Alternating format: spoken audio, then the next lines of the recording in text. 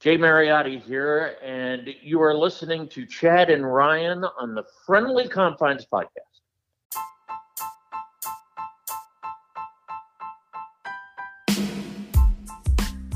Hi, everybody, and welcome to a special edition episode of the Friendly Confines. This week, we have our full uninterrupted interview with former Chicago Sun-Times and ESPN columnist Jay Mariotti.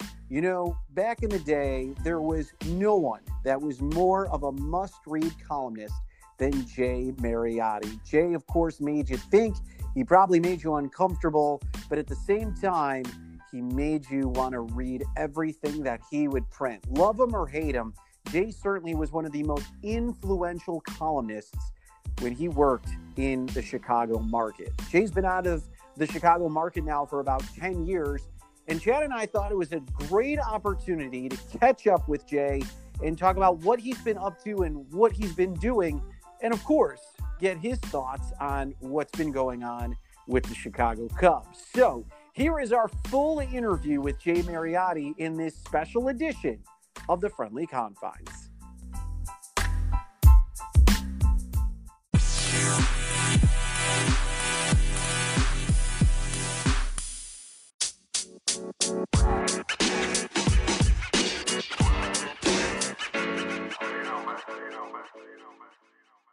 When I shared with friends that we were going to have you on, and Ryan hit it, there's those that have always loved you and always hated you, but always read you.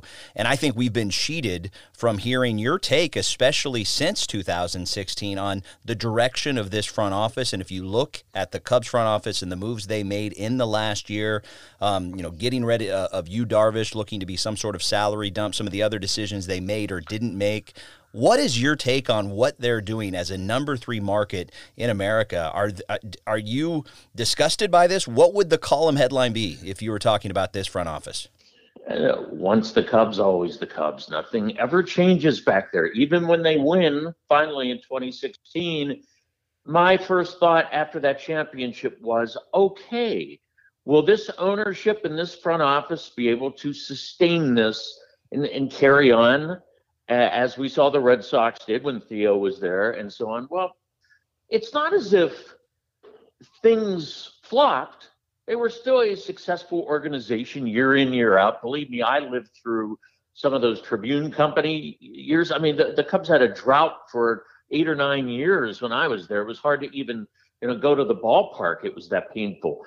But you say this for Ricketts for now, and I have my criticism, certainly, but what he did was produce the impossible, something I never would have thought as somebody sitting in that press box on Steve Bartman night, that they actually won a World Series. And I don't think we can forget that. We have to have perspective that was supposed to be the impossible dream in American sports. And it happened.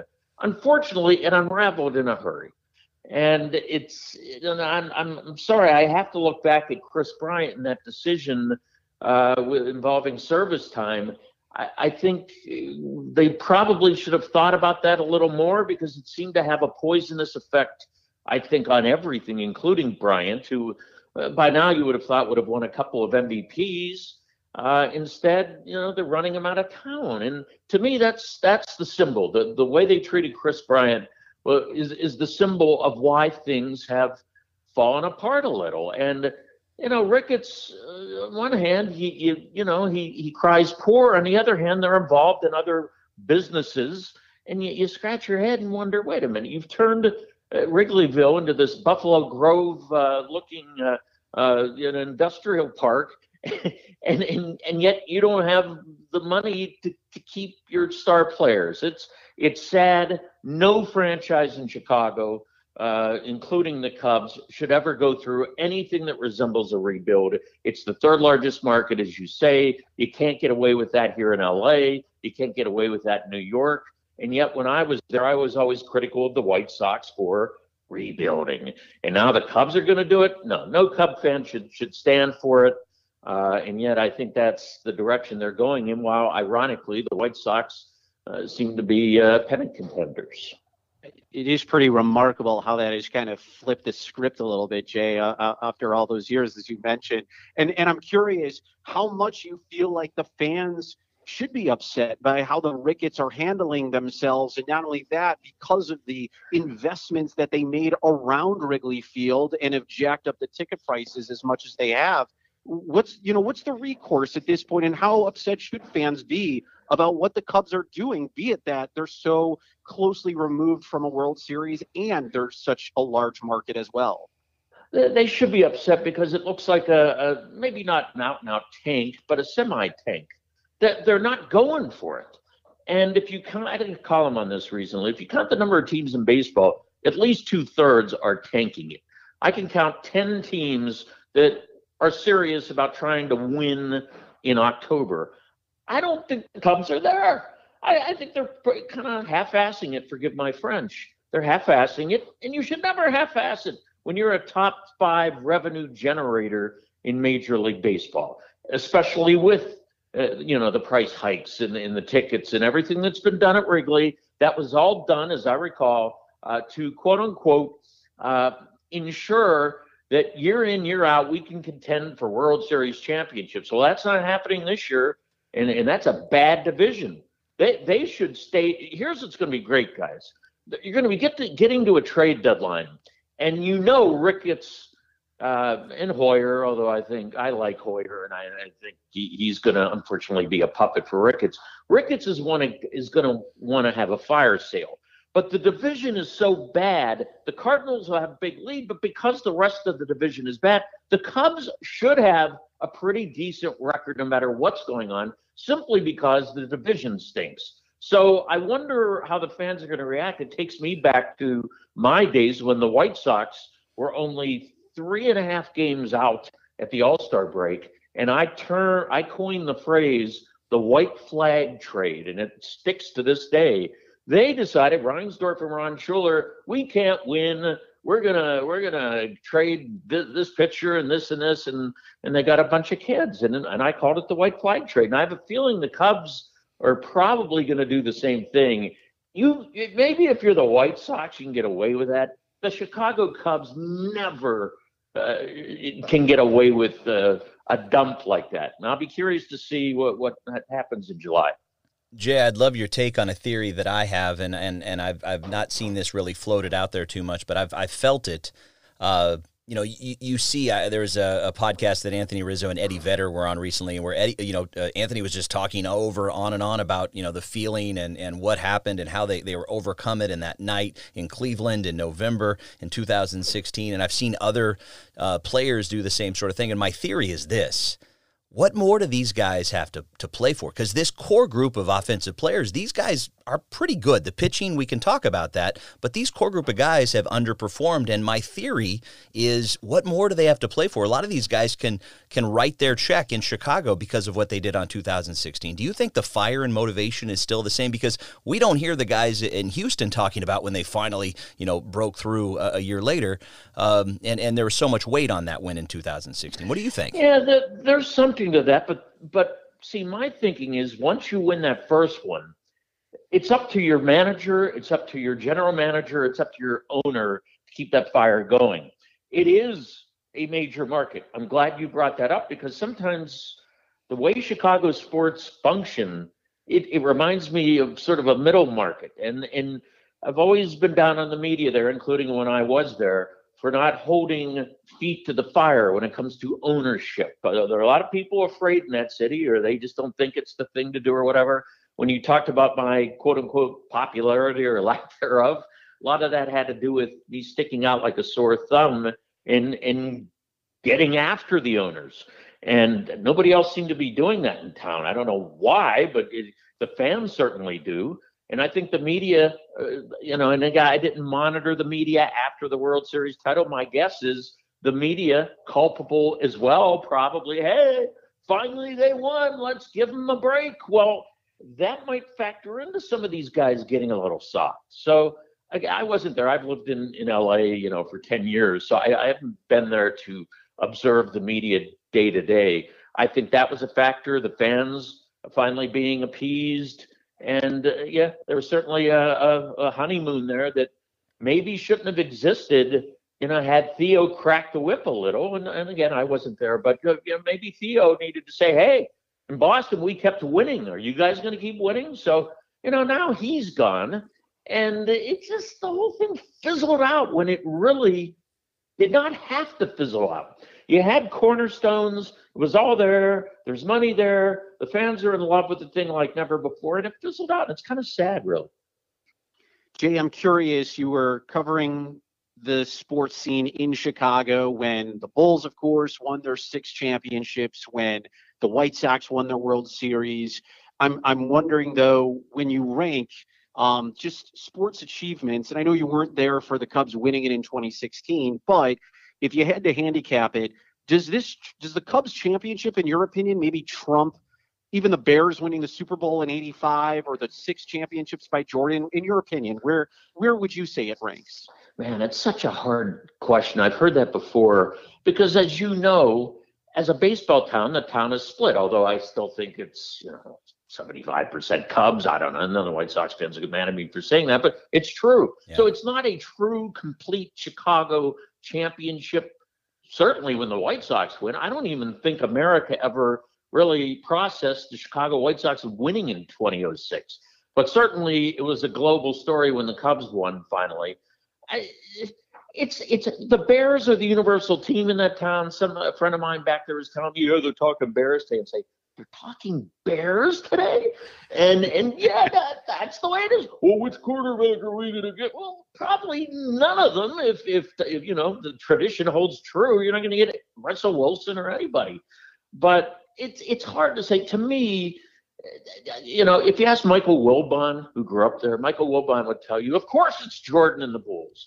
And in my mind, as an all-time sports story on planet Earth, yeah, Jordan and the Bulls. But you have to live in Chicago to understand the sociology of all this. I think Chicagoans used to think of Michael as this rent and icon. Before Michael showed up, and you guys are pretty young, you don't remember this, but the old Chicago Stadium, Bulls would be lucky to, draw 8,000-9,000. Basketball was nothing in Chicago. It was a hockey town, it was a football town, it was a baseball town. Until Jordan showed up, nobody cared about the Bulls. So all of a sudden, whoosh, here's this global phenomenon, and everybody's getting into it. But it's not that die-in-the-wool, generational, my dad took me to Wrigley, my dad took me to Soldier Field. It's none of that. You didn't have that generational thing when it came to the Bulls. And I think that's what you've got to consider when you're making these comparisons, as you guys are asking me to make. I don't know if there's a correct answer there. Globally, of course, it's Michael and the Bulls. Cub fans, obviously, it's the Cubs. White Sox fans, because they're so bitter about life, about everything, they'll tell you, oh, it's our championship. It's the biggest. And to me, the '85 Bears probably, if you're going to take the entirety of Chicago and the Midwest, the '85 Bears would probably trump all of it. It's a great question, and I just don't think there's an answer. Every individual out there will have a different answer. You mentioned Mike. We actually had him on 2 episodes ago for a 2-parter. He was great to talk to, and we actually didn't pose that question to him, Ryan. We got to go back to him for that. But yeah, we might have to ask him again. That's right. So Jay, we were talking a little bit before we got online about culpability and just the changing face of maybe even coverage in the Chicago market. I follow you online. I know you've been outspoken about the Jared Porter situation. And for our listeners that aren't aware, Jared had a very key role for the Cubs in the scouting department, and then moved on to be the general manager for a short time for the New York Mets before sexting scandals and some other inappropriate activities. But a lot of these things happened on the Cubs' watch, on Theo's watch. What's your take on this? Do you feel like the media has gone soft on that? Should there be more discussion around this? It's such a hot button topic right now as it links to the Me Too movement. Well, let's look at Mickey Callaway in Cleveland. The Athletic has done great work on that situation, and how evidently the Indians' president of baseball operations, Chris Antonetti, and the GM Mark Chernoff, both evidently, they had evidence anyway, that they were aware of some of this pornographic material that Callaway was sending to the wife of a husband who called the team offices to complain about all of this. And Antonetti is on record as saying, I knew nothing about this until I read this story about it. And the Athletic comes up with this evidence to the contrary, which is making the Indians look pretty bad. And I don't know if these guys are going to keep their jobs. I don't know if Terry Francona will keep his job. Okay, you've got that going on there. Now, where are the Chicago media when it comes to Jared Porter? Very similar situation, only his situation involved a reporter who is no longer in business, a female reporter. He sends her a lewd photo, and she informs, and to this day, an unnamed Cubs employee. That means Wrigley Field, somebody there aware of it. She also told, I think, another Major League Baseball player, unnamed, that reporting by ESPN.com last month. So we have all this swirling in Cleveland. My question to the Tribune, the Sun-Times, to the Score, to AM 1000, to the Daily Herald, are you investigating the Cubs in 2016, 2017, when this was percolating? Is anybody looking into the great Theo Epstein? It's hard for me to believe. Maybe I'm wrong, but I think somebody's going to ask the question. When Jared Porter was a disciple of Theo, going back to Boston, Theo brought him here with Hoyer. You mean to tell me Hoyer and Epstein knew nothing about this Jared Porter situation? If so, I'm gobsmacked. I'd be shocked. At the very least, I think, and throw the Athletic in there too. I mean, they're doing this great work in Cleveland. What about in Chicago? I mean, don't you have to ask some questions of Ricketts and Hoyer and find Theo wherever he is? I have seen nothing. I've seen nobody deny it. I said, well, the Cubs put out a statement, but I have not seen a word from Epstein on this. I've seen nothing but from Hoyer on this other than we've got to do better. Yeah, okay. Well, did you know about this? Is anybody asking the question? So yeah, I've been outspoken because I'm having a hard time believing this Cleveland situation is being exposed, and Theo is walking away from this. All he has to do is explain himself, and maybe he didn't know, and that's okay. Then go be the commissioner of baseball in 5 years. But until then, in my mind, there's a little cloud over Wrigley Field because nobody has really explained what that whole thing was about. You can find Jay on Twitter at Mariotti Sports, so be sure to check him out there. Or you can certainly find him on social media. Jay, I'm curious. I'll just throw it out there. I'm curious what your answer is. Obviously, you wrote a lot of pieces for the Times, a lot of editorials, and there were times that you obviously made people upset, but that was what you were trying to do as well, to make people think, to make people obviously get out of their comfort zone. But I'm also curious if there was ever a column that you wrote over your time in Chicago that maybe you look back on and you say, looking back on it, maybe I was too harsh, or maybe I should have wrote it differently. Was that ever anything that crossed your mind, or is that something you have always just felt, no, every story I did, I felt 100% good about, even as I look back on it today? I don't think you're the first one to ask me. I think Tom Waddle once asked me that. No. Again, I view sports as a multi-billion-dollar industry. It's soon going to be a multi-trillion-dollar industry at this rate. And I always viewed Chicago sports as such. These are corporations in a major market where fans are so deeply invested in these teams. You should want your columnists and your talk show hosts to pound away at ownership. Remember, I was fortunate. I got to see those 6 Bulls titles. I also got to see all the dissension involved in that period of time. It kind of ruined the whole thing, as The Last Dance, I think, so accurately portrayed. It wasn't just the glory and joy of 6 championships. It was all the dissension behind the scenes. And it wasn't the easiest thing to cover, although it was, I'm sure to my dying day, it'll be the best story I've ever covered. But guys, I went through years of watching bad Bears teams and bad Cubs teams and irrelevant White Sox teams and Blackhawks teams owned by the late Bill Wirtz at the time. And I went through periods of time when the Chicago sports was crap. And it wasn't easy. It got to be the same old story over and over and over. And I got tired of writing it. Sure, people are tired of reading it. But if you want me to be a good columnist, I'm going to go after your owners if I think they're being cheap. They don't care enough about the fans, and if they're not acting like third market type owners. And that's why Reinsdorf and I were always at war, because he wanted to control the media. I wouldn't let him control me. He tried to get me fired every other day. It was just the way it was. The Cubs, it was funny. I don't really remember having any problems with the Cubs or the Bears. It was only the White Sox. And I don't know. To answer your question, I don't regret a thing. I do think, though, that it's a market where a lot of the people in the media are from Chicago, and I wasn't. I grew up in Pittsburgh. I had worked in Denver. I worked in New York. I mean, I came from somewhere else, and that's not the easiest thing. And, I'm not the only one. Skip Bayless came from somewhere else, and I'm sure people look at, who's this Skip Bayless guy? He's not from here. It's tough when you're walking into Chicago and you have written in other towns and you're coming in. It's a parochial city, and people expect their people to do the sports writing. And so I had that to overcome as well. It was like, well, who are you? What high school did you go to? Well, I'm not around here. And that it's that kind of a place. It's, where did you go to high school? What side of town are you from? What suburb are you from? And here I come.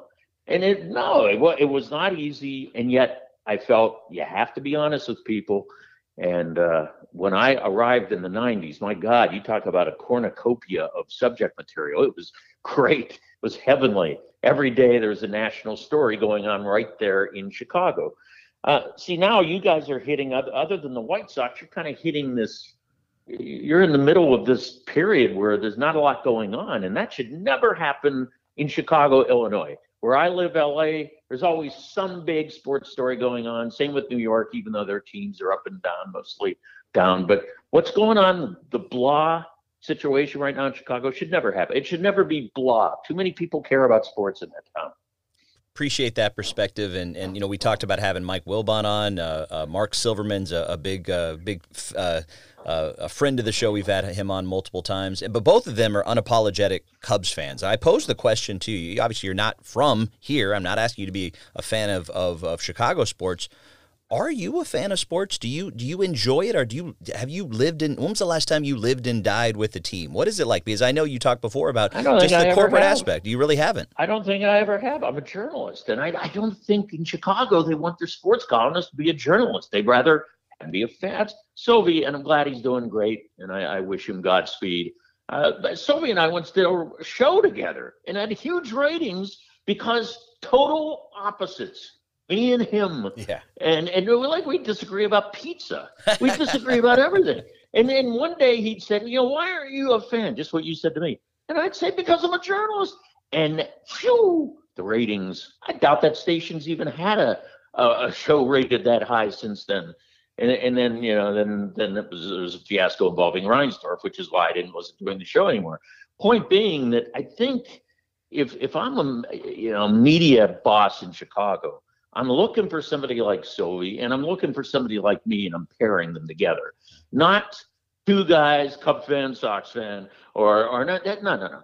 You need somebody who takes it seriously from a business and consumer perspective, but also enjoys sports. That's me. And then a true diehard fan like Sylvie. And I think that's your best show. And it's sad that both of those stations, those ratings are rock bottom. They should never be that. Too many people care, and a market of 9 million people, too many people care about sports for the ratings of sports radio to be as low as they are. So I'm not trying to, be overly critical of media there. I'm just telling you what I see. And I've always felt like the media did not rise to the level of the market size there. Now you have this Gian Greco fiasco. He's gone. Who they're going to replace him with somebody, 10 times cheaper? I don't know. I mean, it's just Chicago that sometimes never feels like Mike Royko, Tim Weigel, and these are names you guys probably don't remember. But Chicago used to be the national media town. Lester Holt came out of Chicago. I could go right down the line. Brent Musburger came out of Chicago. That just doesn't exist anymore.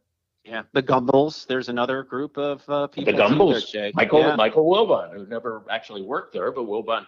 Yeah, I could go on and on. People out of Northwestern. It's just I expect more out of the media there. That's all. Jay, obviously, so to catch people up on everything that has been going on with you over the past 10 years, so just so we can catch up with everybody, it was like you were on ESPN, you were, writing for the Sun-Times, you were doing radio shows, and now I feel like the last 10 years, you've kind of been hanging out in LA. I'd love for our listeners to know what Jay Mariotti has been doing, because, I mean, from somebody who is, been so out there with doing as much media as you have, and now you're kind of just relaxing maybe a little bit. I'd love to know what Jay Mariotti has been up to, and when can we expect to maybe see you again doing all the things that you used to be doing? Well, 2008, I just signed another deal with the Sun-Times, but there was a caveat, guys. If we don't improve our digital presence, we're going to die as a newspaper. So I'll sign this deal, and I'm going to go over to Beijing and cover the Olympics, and hopefully we get moving on this, because we're going to get buried. Nothing. Michael Phelps would break a record. It takes 6 hours to post it, and me and another Greg Couch were over there like, what are we even doing at this newspaper? They don't care. Why are we even in China? What is going on? Came back, politely resigned. All hell broke loose. Roger Ebert, rips the hell out of me. I'm like, wait a minute, this is insane. This is my life, and if I don't want to work for a paper that has no future because it doesn't understand that digital is going to become king over the next decade, then I don't want to work here. A lot of backlash, guys, in the industry. It was sort of like I was leaking the secret, and there was, it was merciless. I mean, every day on the internet, there's some other lie told about me, and a lot of that was discouraging to me, because I'm just speaking the truth. And now, 10, 11 years later, was I wrong? Of course I was right. Both of those papers in Chicago did not adapt to the digital age, and they're both, in danger of dying in the next few years. So anyway, there was all that. I went to a site, AOL.com. I was working out well. I was doing around the horn. Was involved in a legal case that since then, we won the civil case, and it has never been reported. And it has all, been expunged many years ago. That was never reported. And there's a lot out there that I realized, wow, the media is as evil as maybe a lot of people think it is, because in my case, they seem to be reporting or not reporting on me based on their feelings about me more than the reality and the facts of a legal situation. And a lot of that soured me. I got really, especially as people in Chicago, they took such a guys, give me a call, or I'll refer you to my lawyer, and here's what went down, and we'll show you documents. No, we like seeing Jay in this situation. Well, guys, that's unprofessional, and that's pretty crappy. And, I just decided, you started in this business when you were in college, and you were fortunate enough to get a job right out of college in Detroit. And I was fortunate enough to be a columnist. I was 25 in Cincinnati, and I was in Chicago, and I'm 31, and you're on ESPN, a big TV show, and always, I think I just burned out. I said, enough. This business is insane. And I can't, if they're not even going to call me and see what happened in a legal case in the end and how the story was completed, why would I want to jump back into this racket?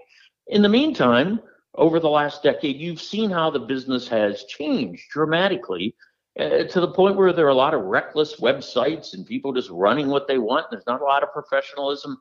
I kind of sat back and watched the wheels go round. And, I don't know when I'm going to get back in. I don't know if they want me back in, because if you look at sites, they pretty much, if you're not, quote unquote, working favorably for a league or a franchise, they really gonna, what's happening to sports columnists? There aren't that many out there. Paul Sullivan's a nice writer. Paul Sullivan's not a sports columnist. I need opinions. I need strong stuff. And I think papers hanging on don't want to hire those kinds of columnists. And I think in general, talk shows They want guys who are rooting for the teams and not being critical. I think everything has changed in this industry. I don't know if I'll ever get back in it. I don't know if they want me back in it. But what I'm doing now is I write for Jason Barrett, who's a longtime industry guy, radio guy, and he's got a pretty popular site. It's an industry site, but it allows me to voice some of the things I'm voicing with you right here. I'm a media critic once a week, and he runs my columns on sports the rest of the week. So that's fine for me now. I had 35 years that felt like 60 of just running around in airports, running around the world, TV shows, radio shows. I think I just decided, chill. And if you get back in it and somebody wants you badly enough, do it. If not, you've had a great career. I really have no regrets about anything, and life's good. Jay, would you say that, do you feel like you've been blackballed and you're not getting those opportunities, or do you feel like your mold doesn't fit the market anymore?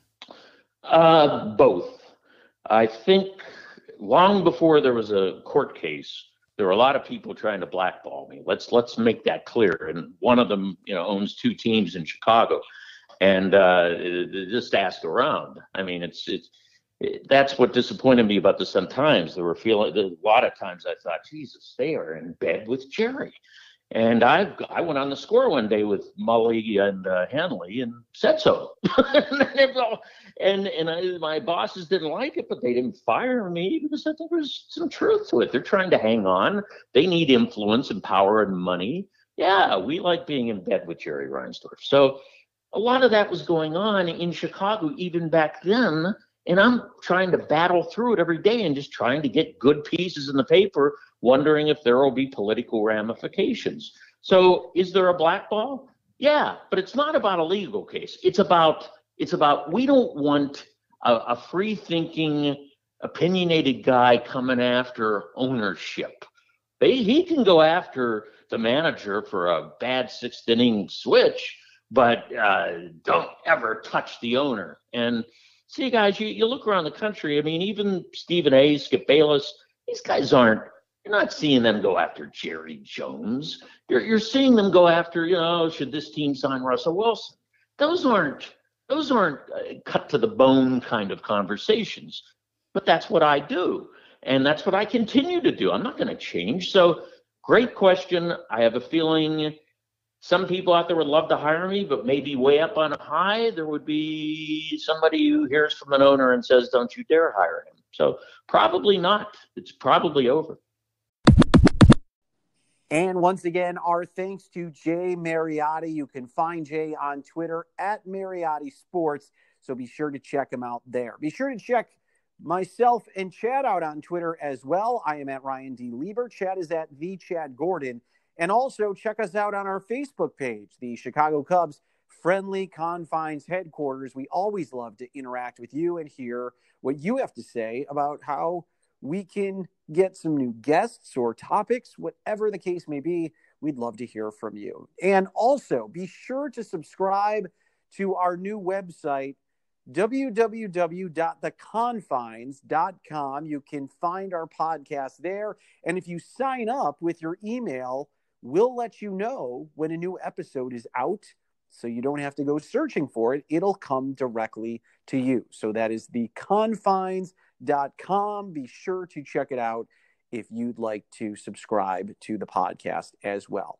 That is going to wrap things up on this edition of the Friendly Confines. Our thanks to Jay Mariotti. Join us next week for another special edition episode. For Chad, I'm Ryan. Thanks, everybody. We'll talk to you next time, and we'll see you at the ballpark.